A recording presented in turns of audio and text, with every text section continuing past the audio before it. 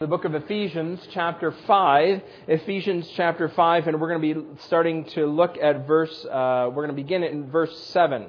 Ephesians 5, verses 7 through 14 is where I want to direct your attention, and I think it would behoove us to spend a couple minutes together before we look into God's Word praying. We have needs in the congregation, and we will talk to the Father, our shepherd, about them together. Let's pray, shall we? Father, this is an assurance that meant a great deal to Fanny Crosby to be able to write, I know I shall see in His beauty the King in whose law I delight. And it is a rapturous thought for us too, a glad and delightful word to sit, to think and to ponder that someday we're going to see our King in all of His beauty and glory. There's nothing on earth that compares to that. There's no joy, there's no pleasure, there's no peace, no contentment, no satisfaction that can even compare with what awaits us. Those who are anticipating seeing the King in whose law we delight. And we're grateful to you for that reminder in song that we can sing to one another about. Father, this morning we are grateful to you. Stacy Ferguson is in the hospital, and yet she is doing well in recovery from her surgery. We're grateful to you for the peace and the comfort that you have provided for her.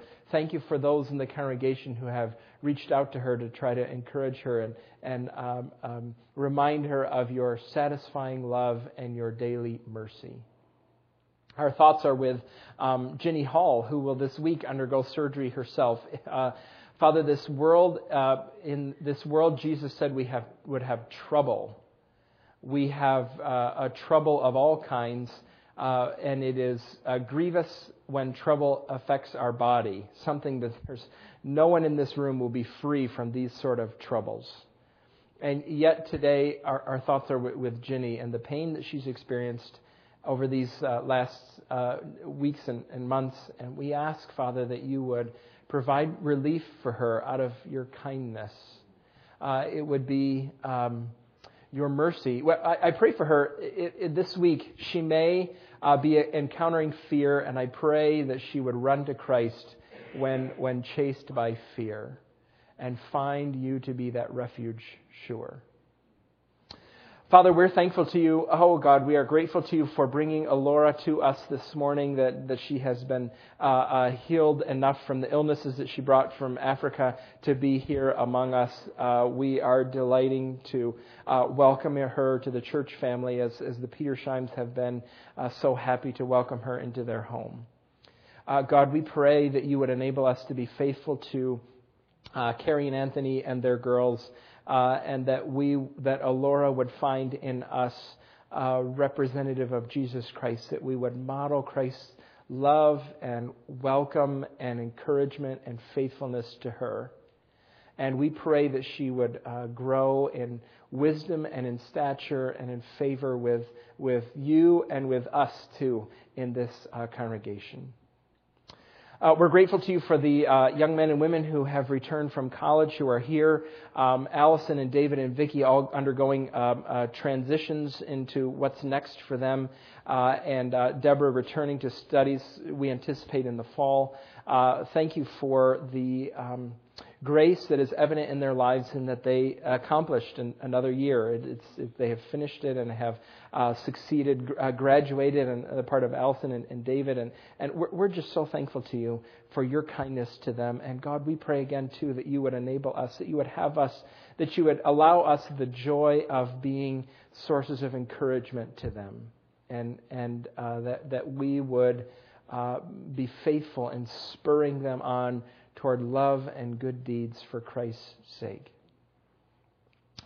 Now, Father, we pray for Hannah Hare, who is in Tennessee this morning serving. Thank you for the work that she's doing in that remote area of the volunteer state that she's there, serving those who are underserved by medical care. And I pray that today Hannah would have the joy of representing Christ well, that she would be able to touch people's lives with the wonder and kindness and compassion of Jesus Christ. Move Hannah the way Jesus was moved, with compassion for those who come. We pray for our brothers and sister who are in Nigeria, who will this afternoon, in just a few hours, begin the return to us. We anticipate welcoming them home back to the States tomorrow. Thank you for all the work that they have done. You have worked through them, but you have worked in them as well. And God, we pray that there would be fruit in their lives evident of this opportunity. They thought they were serving Nigerians. They have been served by you in a multitude of ways. Cause this experience to flourish in their lives in godliness and righteousness and goodness. Do that, we pray. Now your word is open before us, and we come before you asking you, our shepherd, to feed us. You are our master. We ask you to command us. You are our Father. We ask that you would discipline, disciple, and guard us today in your word. Do that, we pray, for Christ's sake. And all God's people together said, Amen. My illustrious career in interscholastic soccer began when I was in 9th grade and ended my junior year of high school. My high school was small and the team was not large enough. The team was always looking for players. During my senior year, actually, there were not enough players on the team to make a varsity team. They were always looking, and if you were in 8th grade and you wanted to play on the junior varsity team, you could, though you were not qualified, but you could if you passed a physical fitness test. So the fall of my 8th grade year, I decided to try this physical fitness test.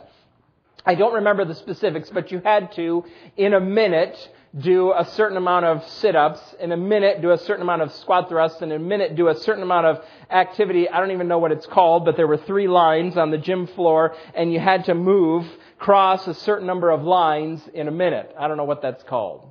We did it. I did it. Well, I didn't do it. That's the point. The first time I went to take the test, this line thing was the first thing you had to do, and the athletic director sat there with a stopwatch, and he said, go, and I started, and I did it with all my might, and he said, stop, and I had not even done across half of the lines I was supposed to. Well, I decided that I was going to work on this, so I went home and decided to practice. I measured it out on my deck outside in our backyard, and I put tape lines down and started practicing. And I figured out soon enough that you can't hop between line and lines. I had to jump all the way across, back and forth, if I had any chance of making it. And I practiced and practiced. Then I moved on to sit-ups and squat thrusts. That was even more a miserable experience. I tried. I worked at it. And after a few days, I made no visible progress, so I stopped. I think looking back on the experience, I don't think I even knew how to get ready for the test. I didn't even really understand the level of physical fitness that was required or what it would take for me to achieve it. The standard was too high. I couldn't meet it, and I didn't even know how to go about trying to meet the standard properly. I wonder if any of you have thought that way as we have been working through chapters 4 and 5 of Ephesians. Paul sets very high standards in God's Word for us. Be angry, but don't sin.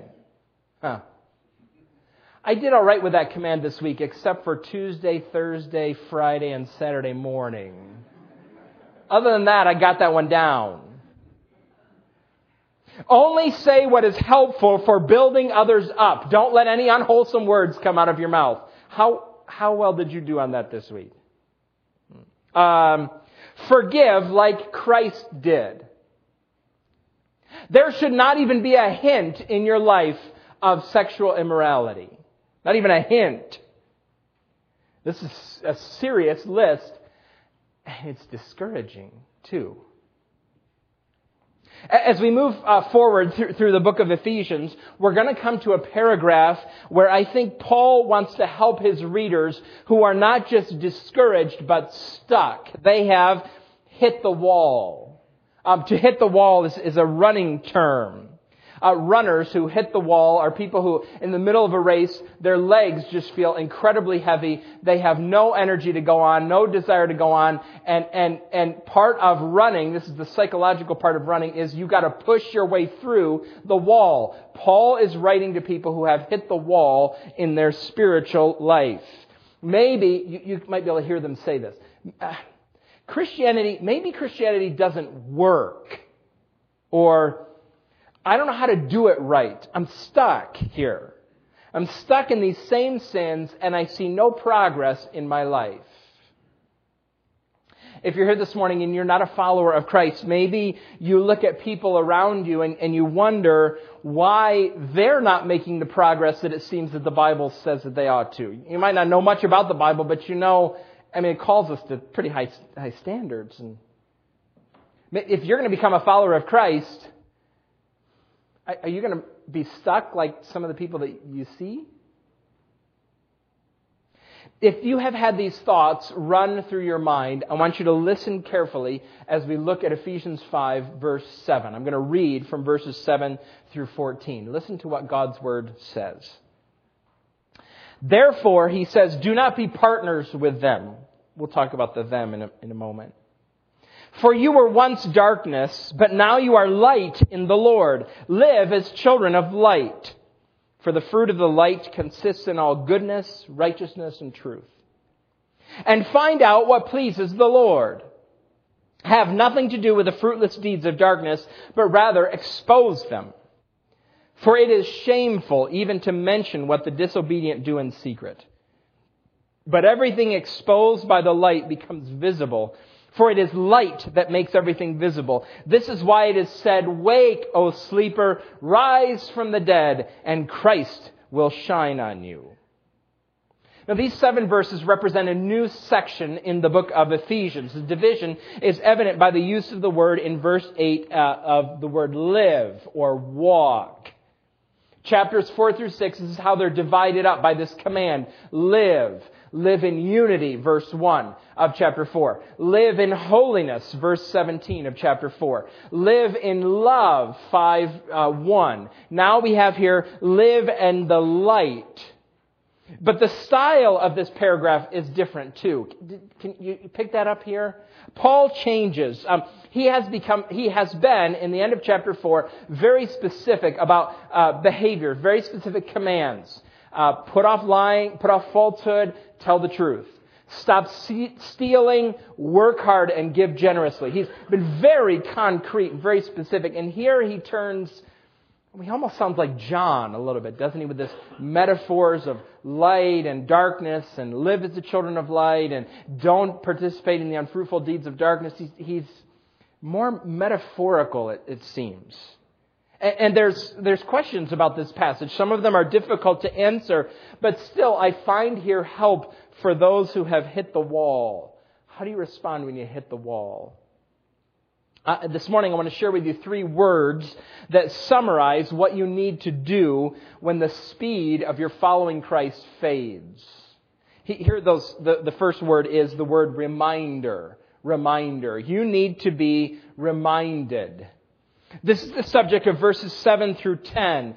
It appears from this paragraph and the one that precedes it that the Ephesians are struggling with some sort of sin, some serious sin.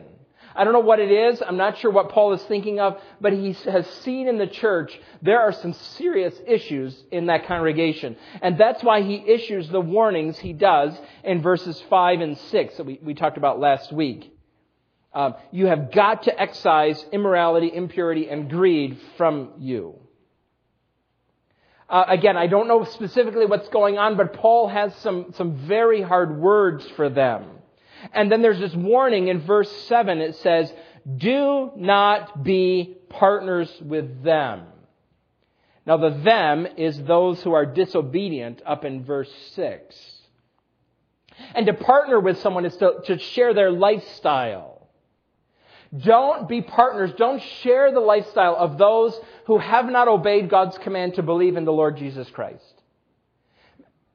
Maybe, just briefly before we go on, maybe your spiritual progress has been slowed to a crawl because of the people that you're partnering with.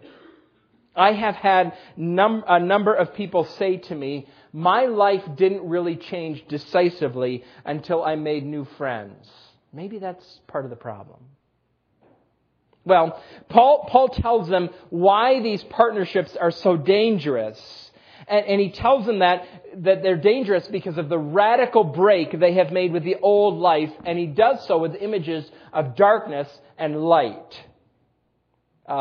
He's made contrasts like this all the way through the book. If you look at Ephesians, look at the contrast. There's darkness and light here in chapter 5. There's aliens and there's dearly beloved children. Foreigners and children. There are people who are dead and people who are alive. He makes these contrasts. And here, the image is darkness and light.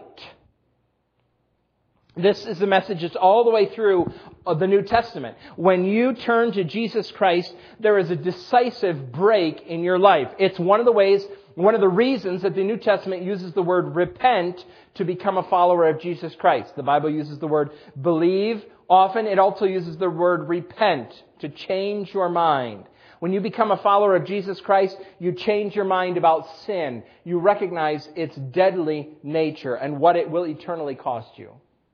You change your mind about Jesus Christ and you recognize that His death on the cross for you was not just a historical event. His death on the cross, not just a history moment, but something that is relevant and applicatory to your life. It becomes an object of your trust. It's not difficult to understand what Paul is talking here about, these images of darkness and light. Darkness is an image in the Bible that's associated with sin, being alienated from God. And those who engage in the behaviors that Paul condemns in chapter 4 and 5 are darkness. They're not just walking in darkness. Verse 8 says, you were once darkness. It was so pervasive. You were darkness. Light here is, the Bible tells us over and over again that God is light. And those who are associated with God walk in the light. They are light, Paul says here in verse 8, in the Lord, because of their association with Christ. Paul says, brothers and sisters, remember here that if you're giving up in following Christ, if you are so discouraged that you don't want to go on, if you're hitting the wall, you have got to remember that there has been a fundamental change in your life. You are not what you once were. Things are different for you. Instead of walking in darkness, verse 9, you walk in goodness and righteousness and truth. Those are 3 words I think summarize chapters 4. Goodness, righteousness, truth. You have a new goal if you're if you're a follower of Christ. Your new goal is to find out what pleases the Lord. Sometimes the Bible speaks directly to an issue. Often the Bible speaks directly to an issue. We know exactly what to do in certain circumstances because there is a chapter and verse that tell us specifically what to do. Sometimes, though, the Bible is not as specific as we want. So what do we do in those circumstances? We use the principles of Scripture to find out what pleases the Lord. We have no direct command, but we're so intent on living in the light and following the Lord and imitating Jesus Christ that we're going to find out. I don't have a verse, but I'm going to find out what the Bible might say to this issue. This section of the Scriptures is one of the places where the Bible tells us, actually, where in the Bible we're confronted with 2 seemingly contradictory realities. Two things that the Bible affirms, but they seem to contradict. On the one hand, the Bible tells us repeatedly that the gospel makes a difference. It changes how you live. Always, without exception, the gospel truly believed will transform a life. Always. If someone moves from darkness to light, or if someone was dead and is now alive, you can't help but notice the change. This truism is actually the basis for Paul's argument. If you're in Christ, things are different. Now, this information of the Bible presses us on how to respond to situations where there's no life change. I heard an illustration or a good example of this, I think, recently from D.A. Carson. He said, imagine that you bring your grandson to an event at church when he's 8 years old, VBS or some Sunday school outreach or Awana. He's 8 years old and he responds to the gospel and he believes. That is great. When he was 8 years old, he did that. But since he has been 14 years old, he has led the life of a debauched pagan. Is he really a Christian? I don't think it's sufficient at this point in time to take the bumper sticker statement, once saved, always saved, and apply it to his life and walk on with glad confidence that he is genuinely a follower of Christ. The best that can be said, and I'm not his judge, that boy's judge, and you're not that boy's judge either. The best that can be said about him is, I don't know, there is no evidence in his life right now that he's genuinely a follower of Christ. Which, as an aside, by the way, is a reminder to us of why it's so crucial to become a part of the congregation, a congregation, for the assurance of it. We're going to vote this afternoon at our congregational meeting on welcoming a new member into our church. And we do so, when we do so, it's an affirmation that we believe there is evidence of grace in that person's life. The elders have sat down and we have had a conversation with, this afternoon, he won't mind, too bad. Ben Henson, we're going to vote into membership. Okay, thank you, Ben, for giving me permission to blaspheme your name. So, Ben was interviewed by the elders and we spoke to him about the role of the gospel in his life. And the elders present Ben to you with as much assurance as we possibly can have. We believe that Ben is a follower of Christ. And the congregation, by voting to welcome him in, will say, yes, we see grace in Ben's life. We believe that Ben is genuinely a follower of Christ, and we will welcome him into our church fellowship. If you if you disassociate yourself with the congregation, if you're not a part of a church, you don't have that assurance that comes from other followers of Christ who say to you, yes, we see evidences of grace in your life. So on the one hand, the Bible says this. The Bible says the gospel transforms a life. That is true. But on the other hand, the Bible describes God's people sometimes as men and women who are involved in some pretty serious sin. If you scan through the New Testament, you'll find Christians, the people the apostle addresses as believers, who are engaged in adultery and prostitution and drunkenness and backbiting and divisiveness and incest and uncontrolled anger and hypocrisy. There is a host of sins that believers in the New Testament are engaged in that are guaranteed to make you lose your running in the Elder of the Year trophy contest.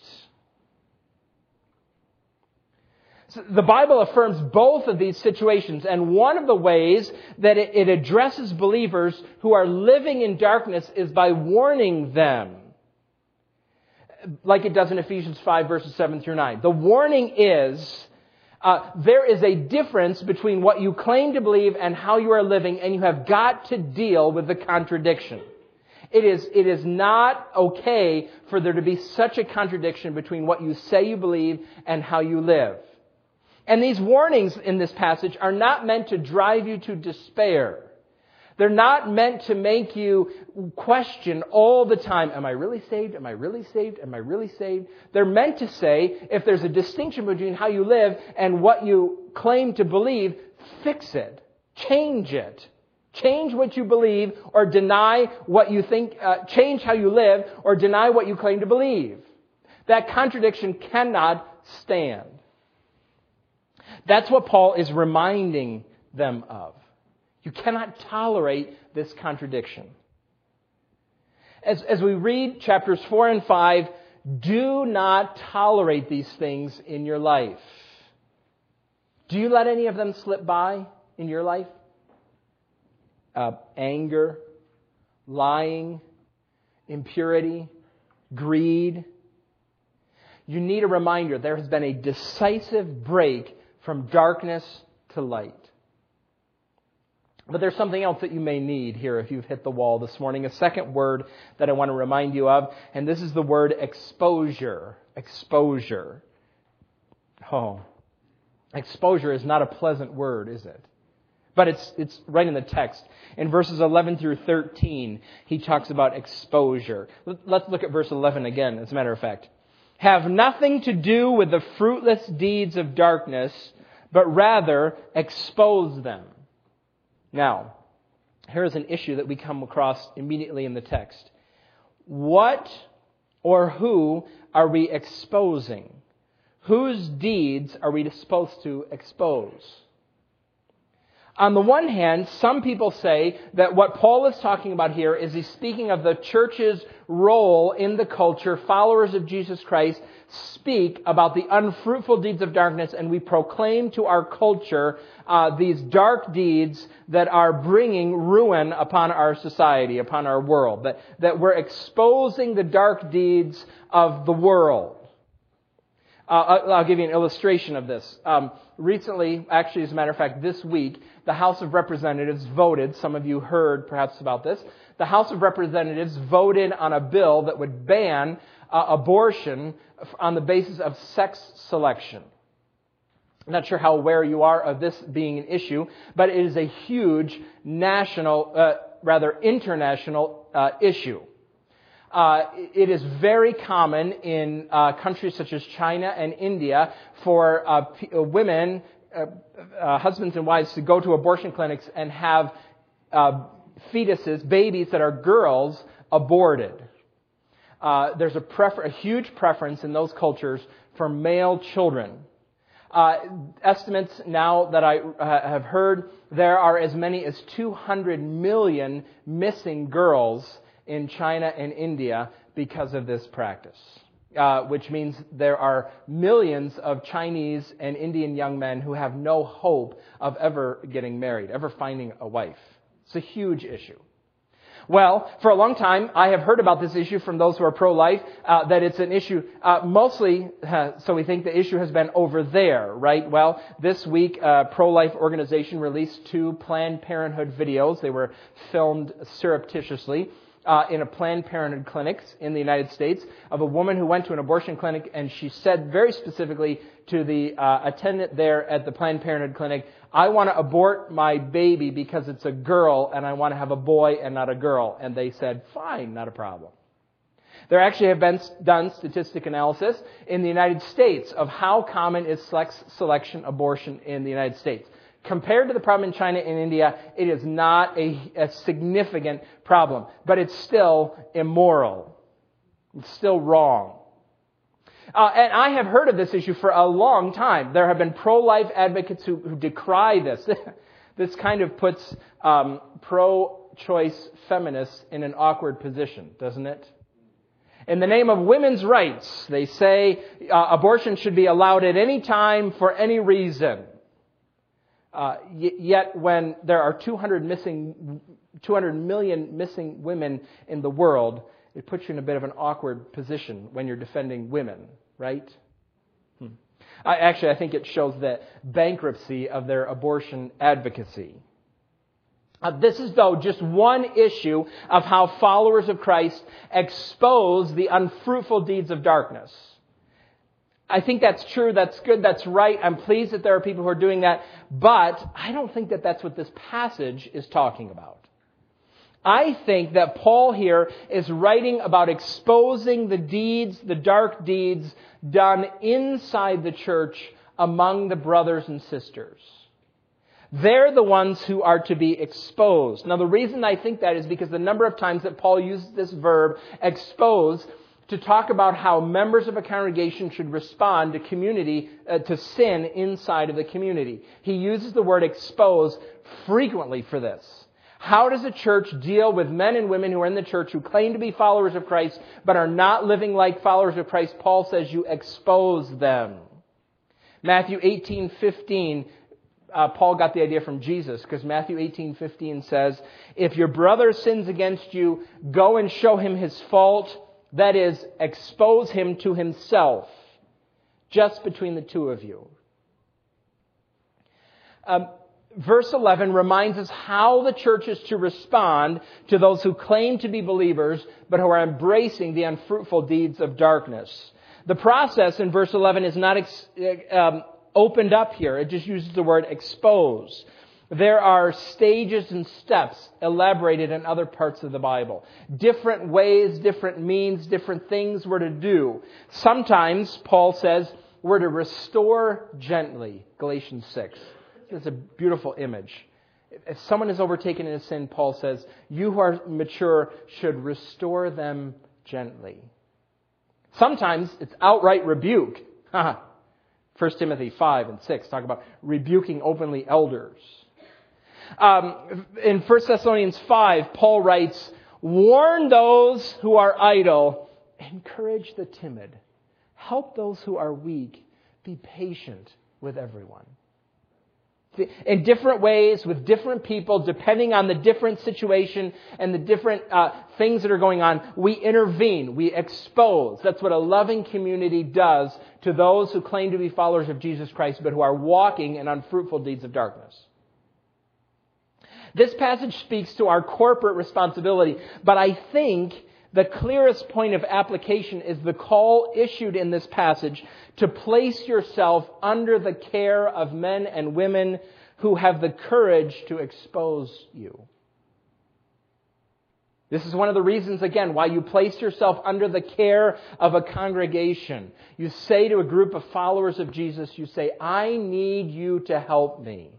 I need you at times to warn me. I need you at times to encourage me. I need you at times to rebuke me and admonish me. I need the exposure that comes from being cared by a fellow group of followers of Jesus Christ. Marshall Shelley once wrote about an episode that took place. A young man named Marty was an attorney. Marty was a lawyer, and he used to work out at a gym, and while he was working out at the gym, he met an older man whose name was Vernon. Marty, I don't think, immediately knew this, but Vernon was the president of Denver Seminary. He was a pastor, a counselor, a teacher. And as Marty and Vernon got to know one another, Marty said to Vernon, he started to talk about his marriage. His marriage was really falling apart. And his wife actually wanted to divorce him. So he talked to Vernon, and as they discussed things, Vernon said, here, why don't you get out a piece of paper and a pencil, and let's make up a list of your options that you can things you can do in this situation, what you can do. Number 1, stay in the marriage. All right, good. Number 2, separate temporarily. It's on the list. Number 3, divorce. One of his options.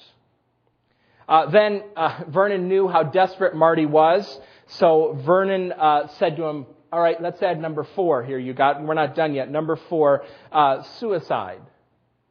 And of course, Vernon said very matter-of-factly, there's always murder, number 5. Marty said, what?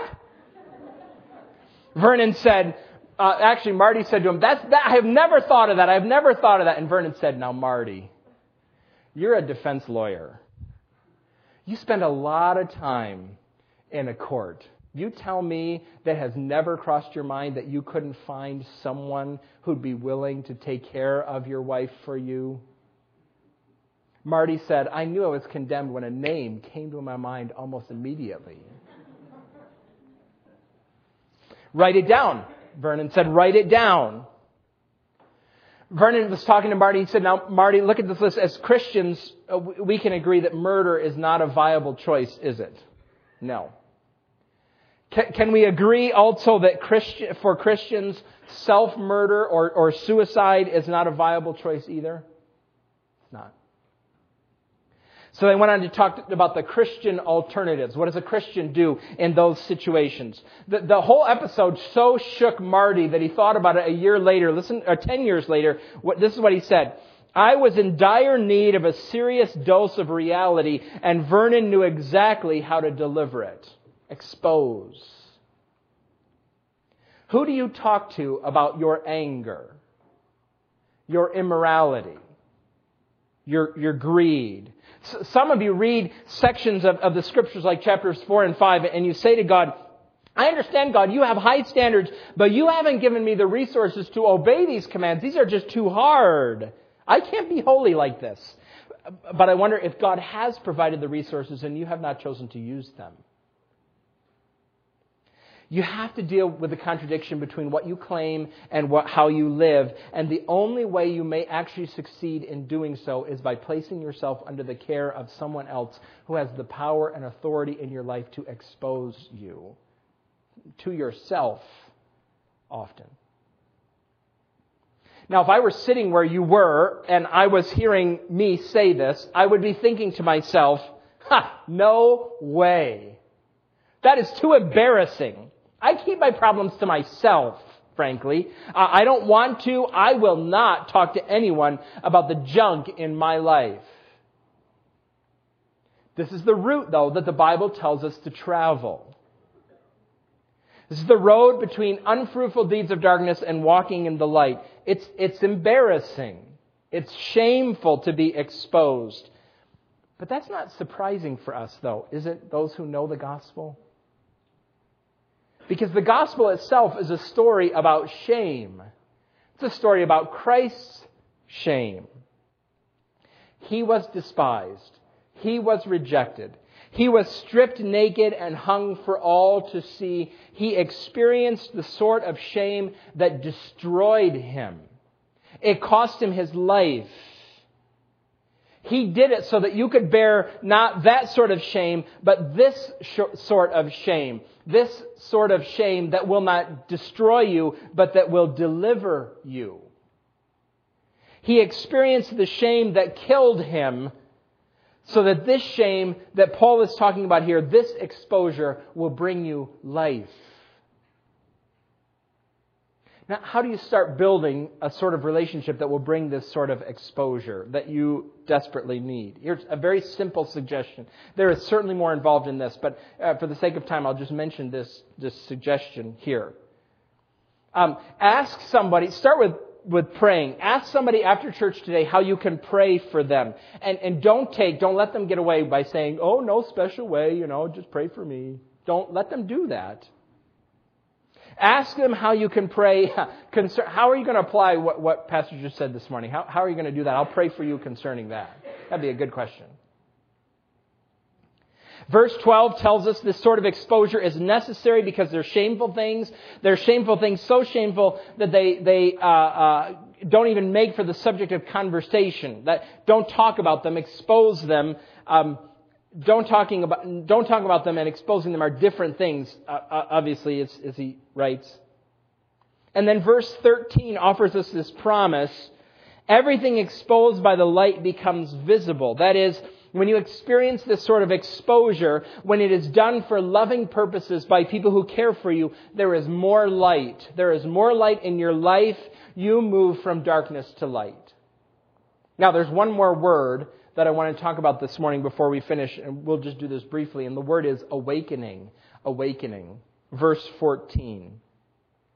Paul brings this section to a close by quoting a hymn. We don't have the hymn text anywhere, but apparently it was an early Christian hymn. It seems to be a conversion song, a song that the congregation would sing to people as inviting them to come to Christ. We sing songs like that. We sang a couple weeks ago, Come ye sinners, poor and needy, weak and wounded, sick and sore. Jesus ready stands to save you, full of pity, love, and power. We sing songs like that. And the reason we sing songs like that is to remind us where we came from. And the songs are meant to have this awakening power. Yes, I was weak and wounded, sick and sore, but now I have found 10,000 charms in the arms of my dear Savior. That's why we sing those songs. That's probably why the church in Ephesus sang this song. It was a song that was meant to be sung to unbelievers, but it encouraged the whole congregation. Yes, I once was asleep and now I'm awake. I once was dead and now I'm alive. And Christ shines through the gospel. This is Paul speaking to the Ephesians in the pews, and he's saying to them, get up, wake up to those sins that you are living in that are darkness that are going to destroy you. Wake up. And Paul, and through the Word, by the Spirit, Scripture says to you who are sitting here in the pews at Grace, wake up. Get up. Don't engage in these things that Paul has unfolded for us that are so damaging. To you who are discouraged by your failures, wake up. For Christ's sake, wake up. And the promise is that the light of Christ's presence, the brightness of His glory, the brightness of His glory, of Him who calls you out of darkness into light, will shine brighter and brighter in your life. Did you see the article last week in the newspaper about the young man who runs ultra marathons? I read it. It was ironically, it was a short article. His name is Jason Lance. Jason Lance, he recently won a 100-mile race in Virginia. You start running early in the morning, middle of the night, and you run almost until midnight, and you run 100 miles. I read this article and I thought to myself, this activity does not interest me. I try not to run distances that will take me almost 2 hours to drive. That's one of my principles. I hope you don't read Ephesians like I read that article. This doesn't interest me. This is impossible. No chance. It's too high a standard. If you're tempted to read Ephesians that way, you should heed Paul's exhortation. Live as children of the light. Come out of the deeds of darkness into the place where Christ is shining. Let's pray, shall we?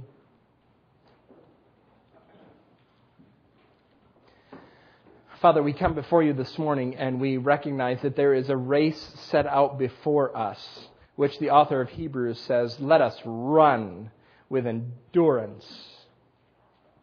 It's not a sprint, Father. It's a long race. And I come before you this morning on behalf of my brothers and sisters in this room who feel keenly today running that race. They are facing a serious uphill climb. They don't have any strength. They have a rock in their shoe, no water in their bottle. They're tired and discouraged. Father, Paul lays out for this possibility. Would you help us as a congregation to encourage weary runners in our church? That we might graciously, patiently, faithfully expose them so that they might experience the joy that's akin to waking up, to rising from the dead, that they might see again in a new and afresh the glorious light of Christ. Would you work in our church that we would be that way? That we would be a congregation of people who care and who disciple and who encourage and sometimes admonish one another? We want to lead holy lives because we want to walk in the light because you are light. We need courage and we need compassion to do that. Provide those for us, we ask in Jesus' name. Amen.